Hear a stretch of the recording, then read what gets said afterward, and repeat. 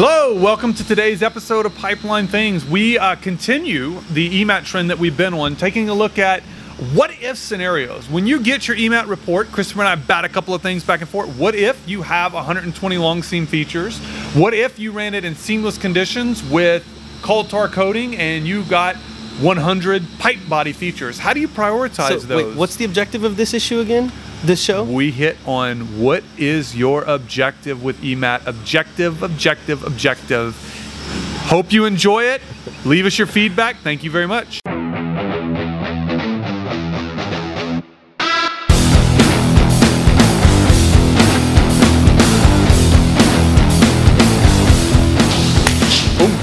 All right. Hello. Welcome to today's. You did that quite well. For those of you who do not watch on the YouTube, we're in a little bit of a different situation today. We're shooting from the back of my truck in the lab, and I didn't know if Chris was actually going to make that jump onto the back of the tailgate. That was impressive, Chris. I challenged him to a box jump on the tailgate, and he won't do it. He's afraid he's going to hit his face. No, I said, not face plant into it, man. I can't jump that well. All right, hey, welcome to today's episode of Pipeline Things. I am your host, Thing20. This is my co-host, Thing21. Not lesser, clearly, in his vertical leap abilities than mine. Vertical leap capabilities, but maybe it's all lesser in the quads and the calves, baby. in his prominence on the show. We're super excited to be with you guys as we pick it up today. Always looking for something kind of fun to do. So today, again, shooting in a little bit of a different setting. Yeah. But I feel like trucks kind of fit, the whole gene of pipelines anyway. So you feel like because he wastes a lot of gas. Maybe so, supporting the industry, baby. 11 miles a gallon, baby. This is true. And there's so many things. It's not 11, it's closer to 13 for my truck, just for the record. But I don't pass many gas stations. While we're doing this, we really should point out again, for those of you who are watching us on the YouTube, you might notice that we are in matching shirts this time. Thing20, Thing21. If you also notice, these are the same shirts that we wore when we did 5K at AGA. We're not going to talk about the results of that 5K or how it went. It was somewhere between, good and great. Good and great, watching that amazing marathon runner, and then Michael Scott and the 5K that he did in the office. It was somewhere between the two of those. But it was a lot of fun.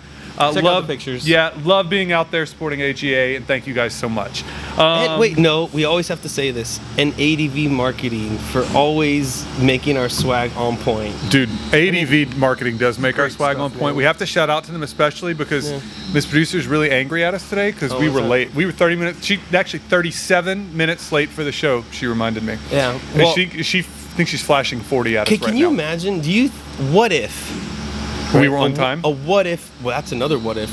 What if we didn't have ADV She's Marketing? laughing. Do you think we would have this show? Oh my gosh. If we had to do this? Yeah. Dude, I don't know if we would have it. Could you imagine if we actually had to, let's say, if we had to set up and do the mics? Yep. You and I would probably be using like some Bush League mics on our computers. We like the whole a laptop camera. Yes, we'd still be in our exactly. office, no doubt, with that really cute picture of us on that. People would still table. be complaining about the audio, and we would trying to be. Could you imagine us trying to mix it and assemble? How many various typos segments? do you think would be in your LinkedIn post of trying to promote Dude, this? we wouldn't have actually even got it onto Spotify by now. They'd be like, "Sorry, you have to do this." Or like fine tuning the LinkedIn algorithm so people actually saw our posts. No doubt. Thank God for ADV Marketing. You guys do great. Or the I'm giving you a little website. bit So of- the she's smiling Anchor, now. all that stuff, Spotify, they make it happen. She is. She does a really good job. She's Hey, smiling now. I think that means we're in her good graces. Do they do Air 5s in that show you like, The Office? No, I just remember Demolition Man. Demolition Man, where they do it like that. They're like, Good job, ladies. We love you. yeah. So, Okay. all right, they're happy. I mean, They're we can happy move now. on with the show. The whole what if thing. That's actually good. We'll play some what if games later today. So let's pick up, Christopher, where we went. It's actually really exciting. We've been on a little bit of a kick here for EMAT. Yep. And no lie, in the office today, I kind of questioned, like, have we done too much on EMAT? You and I shooting back and forth on do we want to go with another crack-related episode? Or EMAT specific episode. Yeah, even really EMAT specific, Yeah. but I think that the attention warranted for EMAT or given to EMAT in our industry, maybe the confusion around EMAT honestly warrants even another episode. I think the appetite is there. I think the questions are there. So I definitely think it's a good place for us to go. But before we do, I want to take just a step back. Okay. And again, I want to encourage the audience. I'm not going to go through all of the episodes that we've been through, but this whole segment really kind of started back with Sean Moran, going through that. And then you introduced EMAT. And then we talked about after that, the last episode was talking about, hey, catch and release. What happens after you get the pig? Yeah, catch the pig, and then you release the hounds to go dig the stuff you want to dig. Yes, and now we're on like episode 4, right? But I think we're doing episode 4 in chronological order, not like the Star Wars going back in time. Yeah, where it goes backwards, and then you learned, Darth Maul's not going to show up with 2 swords and start slicing people up in this episode. Yeah, that's when we still liked Anakin, before he decided he wanted to slaughter babies, right? Was he? Yes, but was he? He wasn't even in episode 1, which was the 4th one, chronologically speaking. Yeah, good point. Anyways, cool. Again, but today, do things in sequence. We like sequence, right? Do things in sequence. We should do that. Randomly release the episodes out of order, just confusing the daylights out of people. And hopefully we have some Star Wars fans out there. Hey, if you're a Star Wars fan out there, leave it in the comments.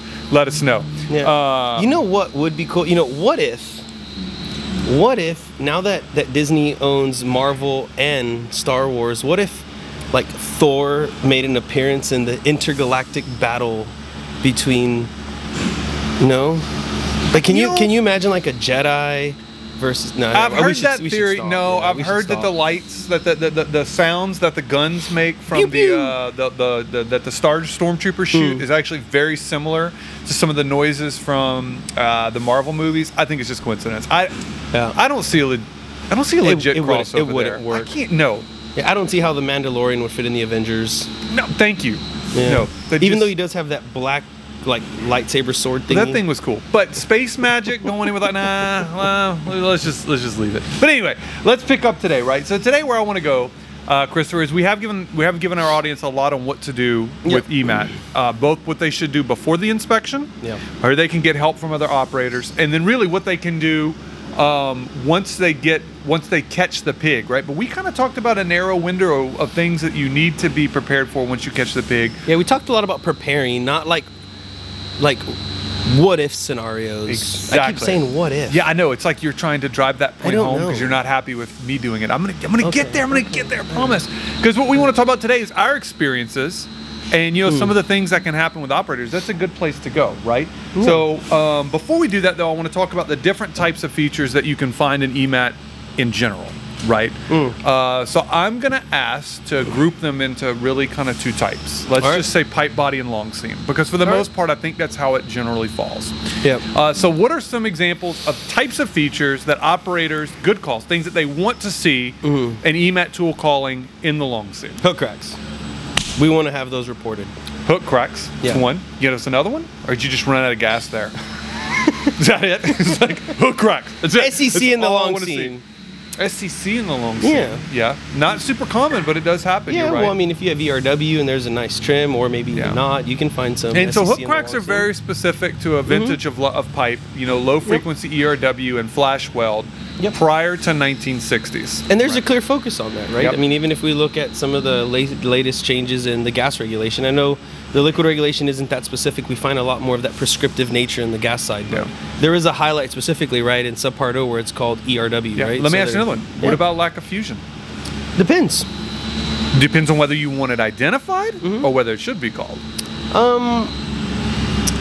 I think that you want it called. Absolutely. And you want to have an appreciation for what's the likelihood that it is lack of fusion and not incorrectly identified as lack of fusion when it's something else. So again, I want to phrase the question, right? Because I'm asking you very clearly. Crack-like features that should be identified from an EMAT. Yeah. Right? And I agree with you. Hook cracks, lack of fusion, SCC in the long seam.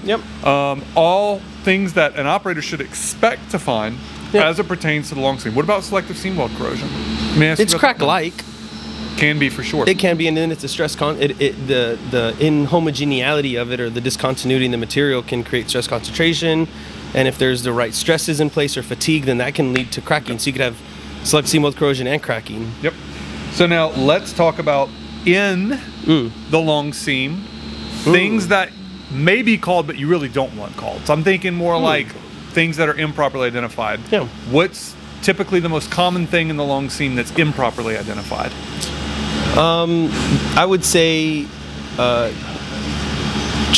I'll say it this way: trim artifacts. That's a good way to put it. Yeah. So- And I say artifacts because I heard that word a lot working at a previous employer, where it's an artifact of. And so basically, it's just a consequence of the way that the signal was influenced by something that has a geometric presence in the pipeline. Absolutely. So right. think of like, let's see if I can get you to see what I'm saying, right? So if you have ERW that's trimmed, you would imagine in an ideal scenario, you have a smooth ID and a smooth OD, right? So that ultrasonic wave can propagate relatively uniformly through a homogeneous wall thickness. If you have, say, flash weld, A.O. Smith, it's untrimmed, so you have these very clear, sharp edges. And so if you have now a sharp edge on either side, and you have this ultrasonic wave propagating, you could see how maybe one of the sharp edges could create a reflection. Absolutely. And so that could end up in an artifact in the data that is not concerning. And so that could even begin to question if you even want that stuff reported, right? So, that's a good example of something that can be reported or maybe mistakenly reported as a crack like that we've seen a lot Yeah. of, right? That's a good example. You used A.O. Smith specifically. Yep. I think it's interesting because A.O. Smith, I mean, is kind of like a little brother to low frequency ERW, right? But that problem also exists on the low frequency ERW side as well, right? Yep. So depending on how well, usually the internal trim, because the external trim they're able to see, depending on how well the internal trim was done, can really dictate whether or not you end up with a feature identified when maybe you didn't really want it identified. Yeah. So that handles, all right, so we took a look at the long C. Let's flip and look at the pipe body. Yep. What types of things do you want EMAT to call as positive calls in your pipe body? Properly identified. Properly identified, baby. Cracking. Cracking. What types of cracking, my friend? That was Well, there's different kinds of cracking, and I think I kind of did that on purpose. One of the discussions that we had at one of the previous episodes was it's setting the goals for the inspection. Yes. And if you set the goals for the inspection and you kind of have an appreciation for what could be in your pipeline, then you kind of have an expectation of what you may find reported, right? So there is a difference between potential cracking on geometric deformations, like a dent, or cracking that has a axial orientation or circumferential orientation. Yeah. Is that due to fatigue? Is that due to corrosion, like SCC? There's different kinds of cracking. And I'd say the most common type, is really SCC. I mean, when operators are looking in the pipe body, a positive call for them in almost all cases is really SCC. But we have seen several operators, in a lot of cases, where it's picked up light gouging, scratching on the outside surface of the pipe. And that's worth noting that can absolutely happen where you have mechanical damage, and I'm going to say mechanical damage absent denting, which does happen, of course. Certainly. That's a good example. I think it's important to highlight, though, right, that I think SEC type calls have a higher reliability, right? That evaluation protocol is well understood. The data cooperates with properly detecting and identifying and sizing that mechanism. Whereas if you're going to deal with more of the interacting threats, right, like cracking in a deformation, in this case let's call it gouging, that's more specialized, right? And it's actually quite difficult to establish a performance specification broadly, and you really need to look at those as a one-off basis. At least our experience says that. I'm thinking about one where, again, it looked like, you can get a tooth from an excavator to scrape along a pipeline, remove a pretty substantial amount of material without leaving a large deformation. Yeah. And so now, what are some types of things that are often called in the pipe body that is not what we're looking for, right? Steep-sided corrosion. That's the favorite one, steep-walled corrosion. Can you? All right, the audience out there, maybe it's like me. You know what I'm going to ask you. Boy. You're going to get angry. Are you going to get angry if I ask it? Come on. Chris, will you please explain what steep-walled corrosion is? Because I hear that used a whole lot. Like, that was steep-walled corrosion. What? I'm not going to overcomplicate this. I'm going to keep it simple. Keep it simple, baby. Imagine a morphology of corrosion that is deep and very pronounced. And so when you think of a corrosion pit, don't think of this gradual change of metal loss like something smooth. Think of very, very rigid. So if you're looking at the profile, like a cross section of pipe, your corrosion would fall off and then have some general corrosion and then fall off again, general corrosion, fall off again. And what you're trying to accomplish is, remember, if you have this ultrasonic wave coming through the pipe, through the cross section, is there something sharp enough that can create a reflection? Yeah. And that's basically where you end up with a false positive.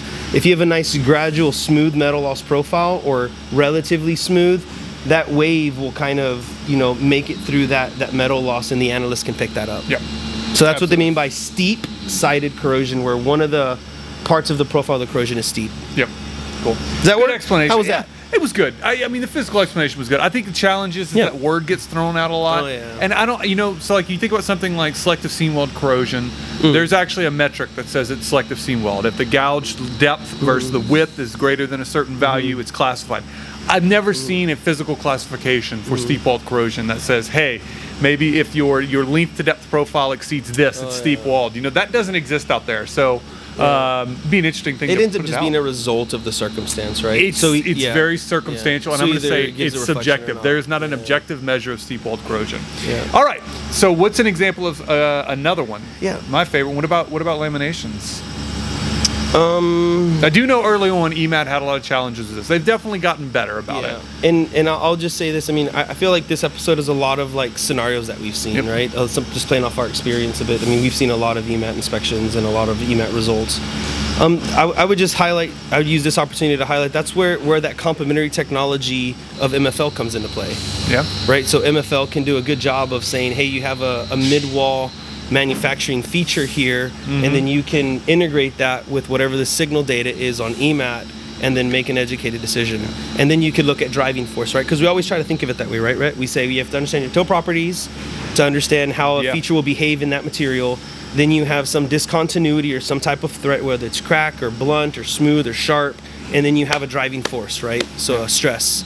And so if you have a lamination, depending on how you're operating it, it could be perfectly fine, especially if you've hydro tested at 1.25 times MAOP. If there's a lot of fatigue, then maybe you need to think about that. All right. Or metal loss. What if you pressurize the lamination? Yeah, let's get into that a different day. No, Yeah. that's a different episode. I don't know if that's really an interesting episte, to be honest. I get that question asked so much. But now is where we're going to get into the meat of it. So now, audience hanging with us. Who gets to play the what if scenarios? How are we going to do this? Let's go back and forth. We're Yeah, going let's back go and back forth. and forth. So you get first. You paper, rock, scissors. See who goes first. Oh, I'm Come on, let's go. smoke you. Ready? Ready? One, tempon. I got first. I got dibs. All right. So, Miss Producer's angry that she didn't break out her cell phone quick enough to get that on the site. For those of you out there, I won. I threw down rock. Chris threw down scissors. So I go first. Choppa style. All right. So, Chris, Yep. you get an inspection. It comes back. You have 120 long seam features. Oh boy. All right. I'm going to say you have 120 long seam features. It's A.O. Smith pipe that you were inspecting, so not necessarily unexpected. Okay. You got 10 A.O. Smith. Got it. 10 pipe body features. 10 pipe bob. You got it. All the long seam features, you're using minimum. I'm going to flesh this sample out where you're using minimum values from the updated gas rule. In service failure or not? All of them are coming in service failure or not. Oh, wait, Does the you're line fleshing have? out. Yeah. Does the Let me line have finish. in service Yeah, failure? you're asking questions. Hold Yeah, on. I got to okay. get through the scenario. All right. So we got 120 long seam features, Okay. 10 pipe body features. You're using minimum properties. Yep. From the updated gas rule, you're all coming back with rupture pressure ratios less than 1.1. Oh boy. What do you do? Yep. What So- if? Yeah. So I would start. Now with, you know why I went first. It's okay. I would start with some guidance from 1176, which basically says take a look at the signal data in collaboration with your ILI service provider, and then start your data integration process. And obviously each pipeline and each operator will have different amounts of data that they can integrate. And I would start looking at things like what could be a cause for some of these long seam features to be artifacts, like we said. How much of this manufacturing, pipe manufacturing related, not that it's a manufacturing flaw, but rather the way that pipe was made. So you said EFW, we talked about that a little bit earlier. So I would schedule a call with the analyst, and I would ask them to take me through if they felt that there was a confidence in these features and to what level. I normally start with that type question. Why? Because then they will usually surface if there were speed excursion issues, sensor loss issues, a wall thickness issue, if they were able to fully saturate the pipe with the ultrasonic wave. That'll surface a lot of things. So I'll start with, hey, analyst, one, thanks for making time, and two, let's go through some of this data. Let's look at the signal data and help me understand what confidence you have. Assuming all of them have the same level of confidence, there's a lot of what ifs we could take there. Then I would look at length. I would look at a lot of these feature lengths to see what's driving that burst pressure to be so low. I know you said we're using some default Sharpie values from the updated regs, but I definitely look at length. Yeah. If any of these get of any type of substantial length, like anything greater than maybe 6 inches, I would probably put those in one bucket as likely or possible manufacturing related. So I called 1176. I'd encourage you to take a look at it. It gives you an option to classify features as likely crack, possible crack, unlikely crack. And each of those have a different response criteria. They do encourage the industry not to have the ILI vendor do that. The analysts do it specifically because they want it to be a data integration process. That was a good monologue that you went on there, right? What's a what if? Oh, he was. You did a great job. So hopefully, since it's my what if, what I'm going to say is it's out of the 120, there were probably only 10 of them that were shorter than 10 inches. Mm-hmm. And I'm going to go dig a subset of those and a subset of the ones that are longer than 10 inches. So I want to pick up a little bit on this because I want to go, and we have some more. I'm going to give you your turn to what if me next. Okay. But before we do, we're going to take a break and hear from one of our sponsors. So hang in there, guys. We'll be right back. Hi, I'm Kara Turner. I am the managing director and co-founder of ADV Marketing. We get the honor of working with Rhett and Christopher to produce this crazy podcast and also work with them on any other initiatives that they have when it comes to marketing. And if you know them or are listening to this podcast, you know that it gets pretty crazy around here. So we have a lot of fun with them. ADV Marketing is a full-service business-to-business marketing agency. We specialize in service companies and technology companies. So if you are enjoying listening to this podcast and the fun that they're having, reach out to us and see how we can make your marketing fun. All right, welcome back. We are knee-deep into our what-if scenario that I threw at Chris after I've got such a good one for you. You're going to want to reshoot this episode. It's so hard. I doubt that. But anyway, I asked the first what if, namely because I am a master at paper, rock, scissors and destroyed Chris. But also, please note if we've done anything else, whether that was horseshoes or cornhole, there's any number of things, swimming, running, everything apparently except for jumping, I would have won.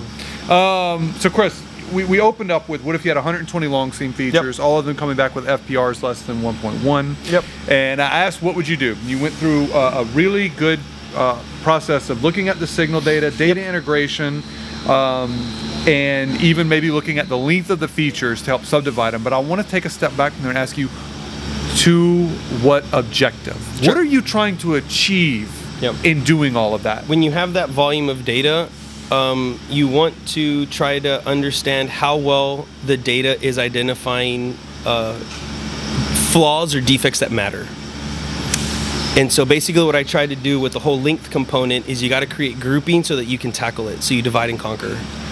So when you say features that matter, I like that term. Is it synonymous with integrity threat? Exactly. Would that be synonymous with, so I think it's a threat to integrity. Let's put it like that. Yeah, not integrity. So it's 917 says the one says seam weld flaws that could be detrimental to the pipe integrity. Yep. And so basically, with the intent of it being, if it's longer than, say, I'm picking something 10 inches, then my hypothesis is that it's manufacturing related. Yeah. And so now it's interesting you bring up manufacturing since we're talking primarily about the seam. So you got these 120. Obviously, I'm assuming out of that 120, you're trying to avoid excavating all 100. Well, it's not that I want to avoid. I want to properly allocate my resources. Properly. I like how you said that. That's really good. Based on risk.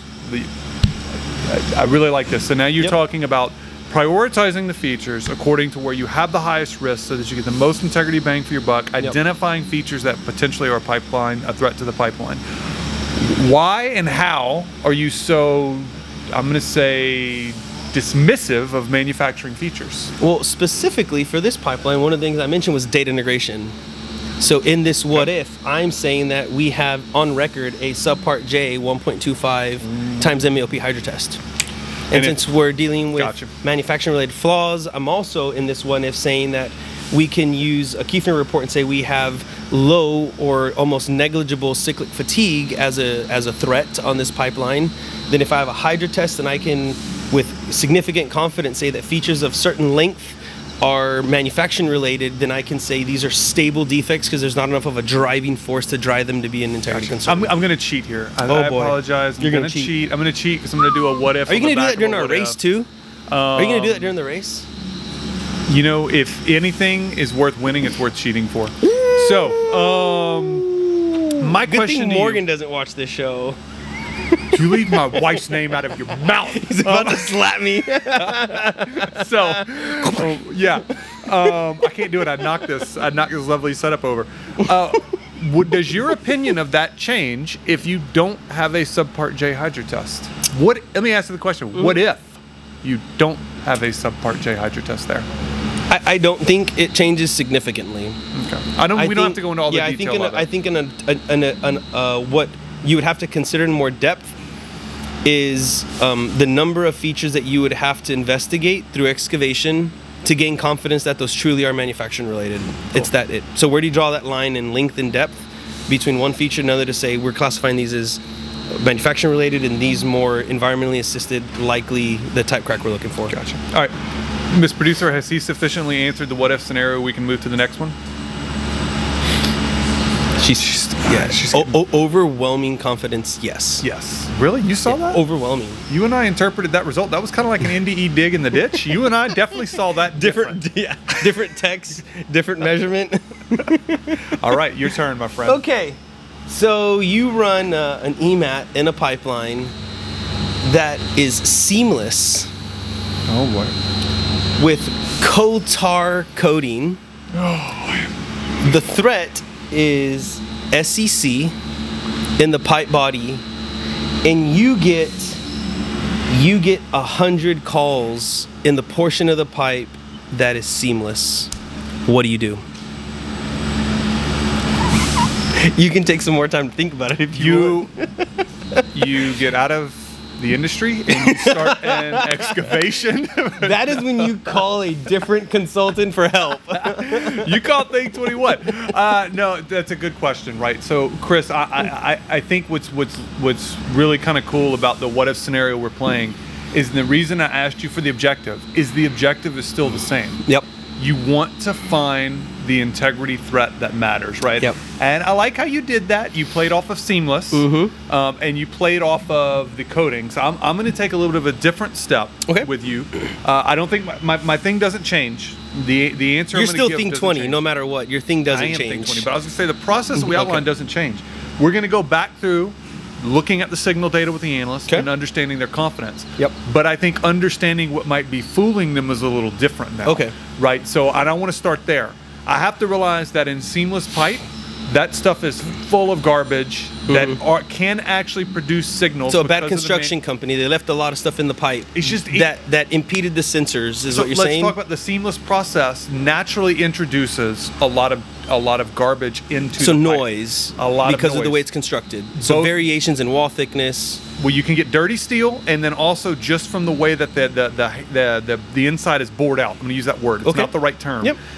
Will produce signal artifacts in the data Yeah. that are in the pipe body that we actually didn't talk about in the beginning. So you got to recognize you're going to have that problem. Yeah. The second potential is while coal tar enamel is a huge contributor to SCC. Yep.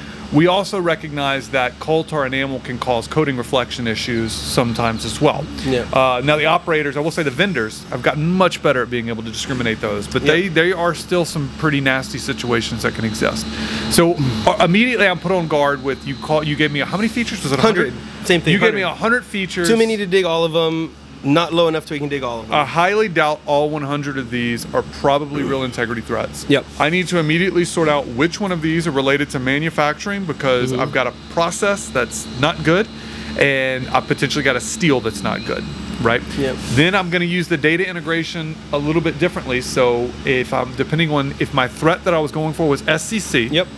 Right, I'm going to start prioritizing things closer to the compressor station downstream because it's likely where it was warmer. Yep. I'm going to be looking at whether or not there's any variations in coding at all. Yeah. And then I would also potentially look at groupings of signals. right? So Okay. if I have signals that are grouped together or in close proximity to each other, Yeah. a third thing I would do, again, is I would be talking to the analyst. Hopefully, I ordered a coding assessment, and maybe I can begin to look at areas where the coding looks poor as well. So Yeah. I'm going to do the same, not altogether different process than you, Chris. Yeah. I'm going to go talk to the analyst. I want to get their confidence in the signal data. Yep. I want to integrate the other data I have, and then I'm absolutely going to go and start verifying. But when I go to verify, I'm going to be honest, I'm going to anticipate. Yeah. I'm going to be finding things that are not my quote unquote immediate, or what did you say? The word you used was features that matter. I'm going to be finding features that don't matter. So I want to ask you one question, and we're going to go a little bit deeper here. So we've identified these features, but you started my what if with if you had a burst pressure calculation that gave you a rupture pressure ratio less than 1. In your circumstance of pipe body, seamless, with coating, in our previous episode you said there's more than 4, but there's 4 main fraction mechanics models that we hear to calculate.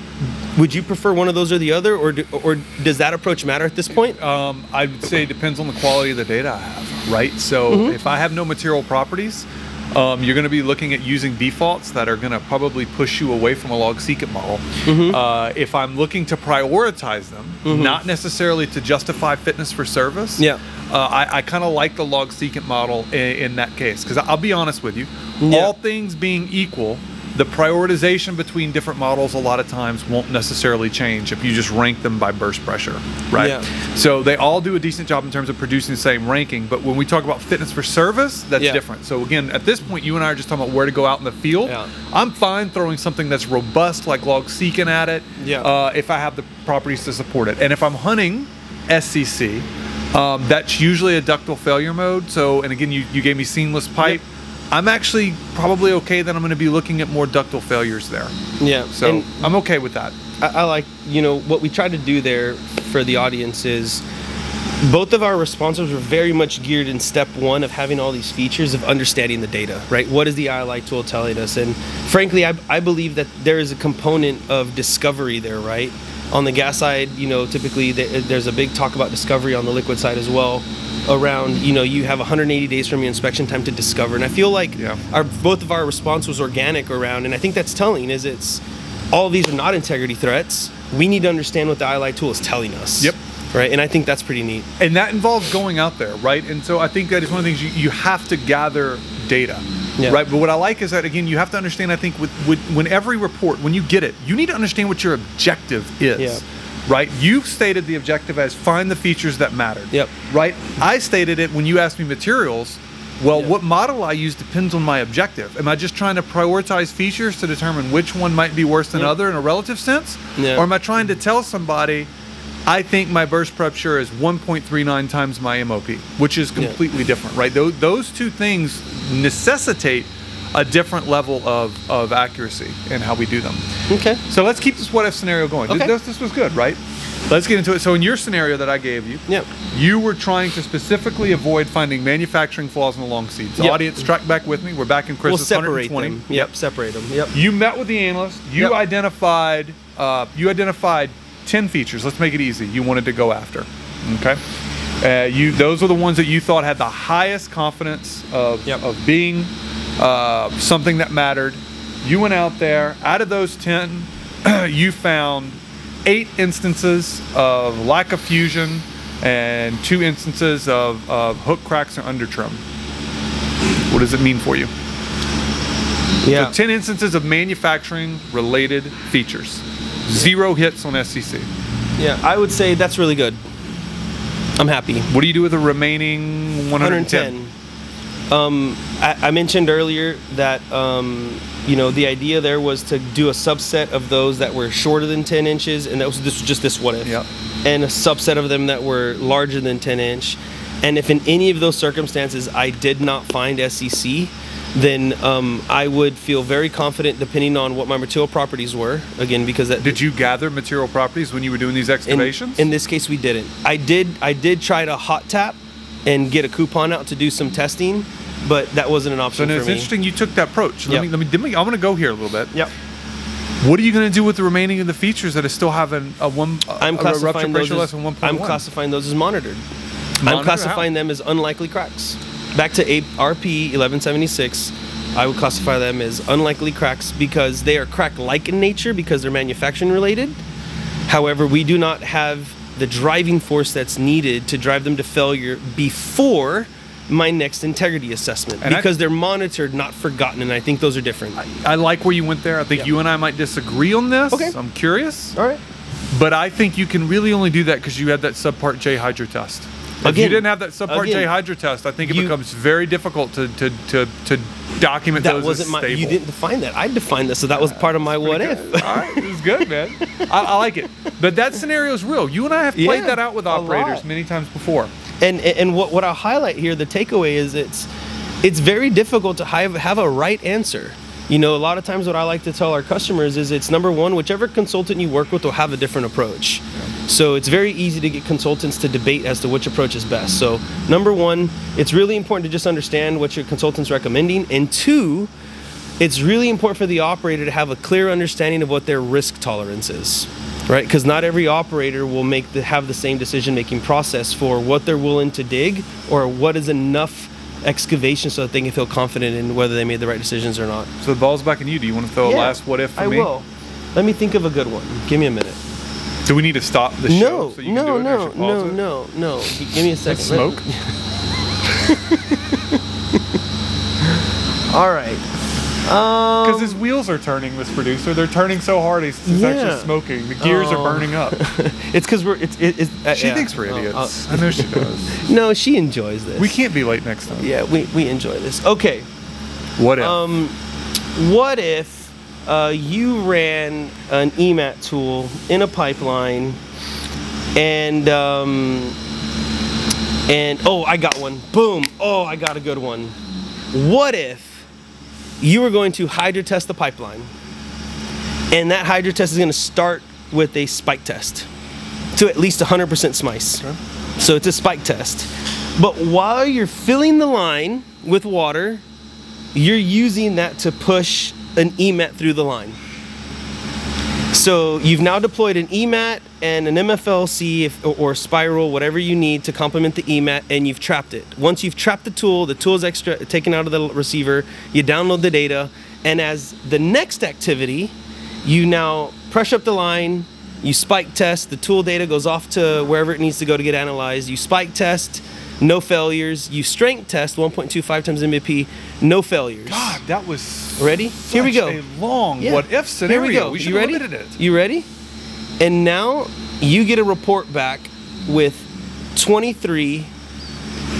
features in the pipe body and 5 features in the long seam. Yeah. All with rupture pressure ratios under 1 because of material properties being defaulted, and you have not had an in-service failure. Do you respond? Do you go and excavate Clearly, your those? hydro test was wrong. Do you dig? What do you do with those 25 calls? They all have burst pressure ratios under 1.1. So But I you think- just passed the spike test and the strength hydro. You got to be honest. I was really wondering where you were going with that. Yeah. With that Do you dig 'em? elaborate explanation. Yeah, do you dig them? No, you don't dig them. Why not? Because look, this is where you. You've very got an clearly ILI know- report that tells you have critical features in the You pipeline. shut your mouth. The reality is, you know as well as I do, and the audience out there, this is where you absolutely have got to separate your integrity assessment from understanding what's in the pipeline. This goes back to objective. Maybe we should have renamed the episode not what if, but objective, like location, Yeah. in Objective real matters. estate. Yeah. Objective matters. When you, in that scenario you described, the hydro test is your integrity assessment to justify the strength of the line. Yep, the Check integrity that of box the and line. move on. The integrity of the line. Yes, Yeah. that So you're going what- to do so, on so your now walk us assessment through. So interval. what do you do with the EMAT data that you have now? What you do with the EMAT data that you have is you use it to know what else is in your line. You may go look at some of those locations, but Yeah. if you do so, you're doing it to understand the threat that you have in the line Yeah. and what remained after the hydro So it's like test. a data gathering, data Yeah, integration you might process. use it to understand whether you want to use EMAT as a to justify Subsequent. the subsequent Yeah. reinspection interval, right? Rather Yeah. than using a hydro test. So it's great data. I think the problem is if you do what you described and you say, hey, you must go dig those other 20 features, The logical output, because we're human, is, well, I'm never going to do that again. Yeah. Because the EMAT collected data that's not helpful for me. Yep. And as an industry, that's backwards thinking rather than forward thinking. So, backwards thinking. What if the order of that was flipped? What if you had just pigged it with EMAT a week before in service, and then you hydro test? Can you still not respond to the EMAT data? Or would you change your approach? I don't. I'm going to say, to be honest, the only thing that you're looking for there is pressure reversals, and I don't want to get into that in that episode. My opinion on that does not change. Your integrity assessment is based off of the hydro test. Yep. Could you have had some growth from the hydro test? Yeah, but that needs to be answered separately, and typically will not be large enough to change the conclusions that you reached from the hydro test. Yeah, that was a fun what if. Did you like that one? Man, you did really well. Give me some. That was pretty good. Baby. All right, on that note, hey, look, we are going to wrap up that episode. Thing 20, Thing 21, having so much fun with you today. Remember, the one thing that stuck out with me on this episode is you talk about getting your EMAT results back is, what is your objective? Yeah. Always be thinking about that. As you call to get help, think about that. It relates to your what your risk profile is and the information that you have available to you. Key point is, you don't need to dig every feature, and you should not be digging every feature. And definitely, if you have a hydro test on the back of it, you shouldn't be either. But anyway, this episode was fun. Thank you for joining us. We're going to be back next week bringing the Fudge Factor, or another guest is going to be coming back with us, so be on the lookout. And thank you very much. I'm your host, Thing 20, and my co-host, Thing 21. Till next time.